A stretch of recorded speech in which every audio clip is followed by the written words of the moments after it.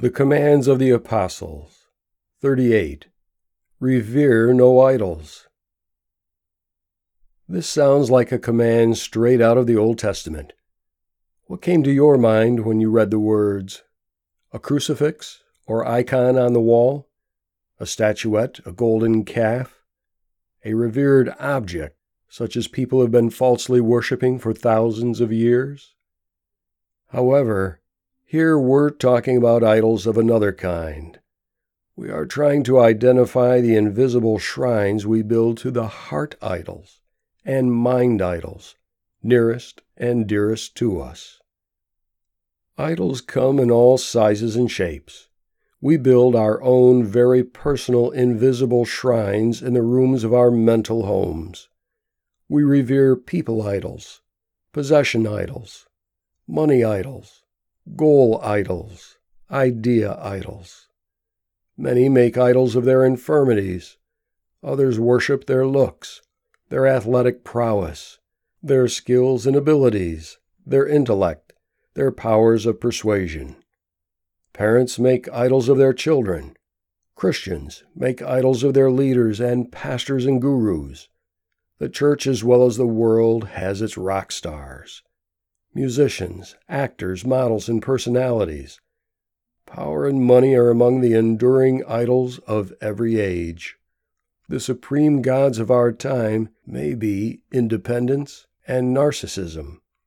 That they are such acceptable idols makes them more deadly to our souls, for they are the idols of anti-childship, and therefore anti-Christ-likeness. The fact that some of the most revered men and women in the world, especially in politics and entertainment, are filled to the satiation point with self-worship should place us daily on guard.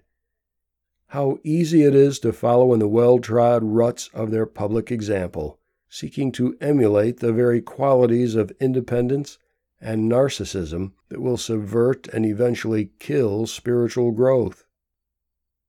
We even make idols of good things. It is easy for me to idolize books and favorite authors. I have been involved in discussions too numerous to count with Christians who have made idols of their doctrines and beliefs. Some of these ideas are true, yet they are still idols. Not all idols are false and evil. It is fearfully easy, as I say, to make idols of good things, good people, and good ideas. Whose pictures do you have on your wall? Not long ago, a brief mention during a television program of an imaginary Last Supper 12 sent my mind spinning. The question was asked, who were the 12 most revered men and women, other than family, one would choose to spend the last evening of life with? Some of the names thrown out were expected: Abraham Lincoln, Gandhi, the Pope, etc. When I heard the name John Lennon, however, I stared back at the screen in disbelief. No mention of Jesus, only a man who would be lower on my list than almost any famous personality I could imagine. What does such a selection say about someone's values? If we are not honoring humility, selflessness, and character in those we revere, what are we honoring? Why we honor may be as significant as who we honor.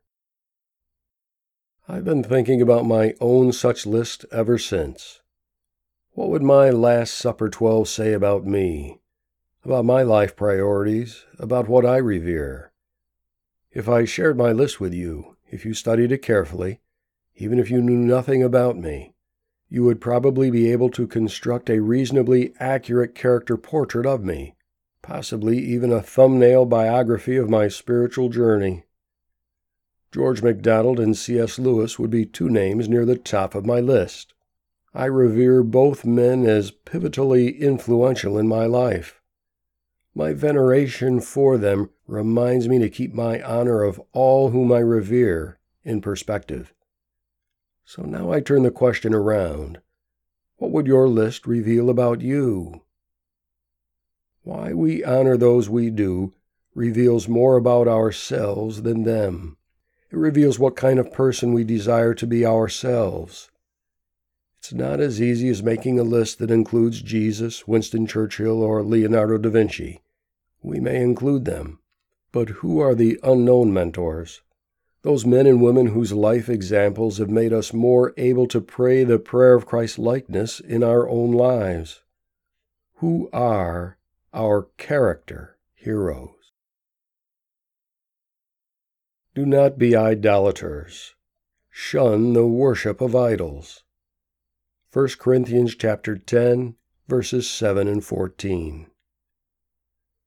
Put to death, therefore, what is earthly in you: immorality, impurity, passion, evil desire, and covetousness, which is idolatry. Colossians 3:5. Keep yourselves from idols. 1 John 5:21. From the Commands of the Apostles by Michael Phillips. Read by Michael Kimball. More information on this and similar writings may be found at fatheroftheinklings.com. Visit Amazon to purchase the Commands of the Apostles and other books by Michael Phillips.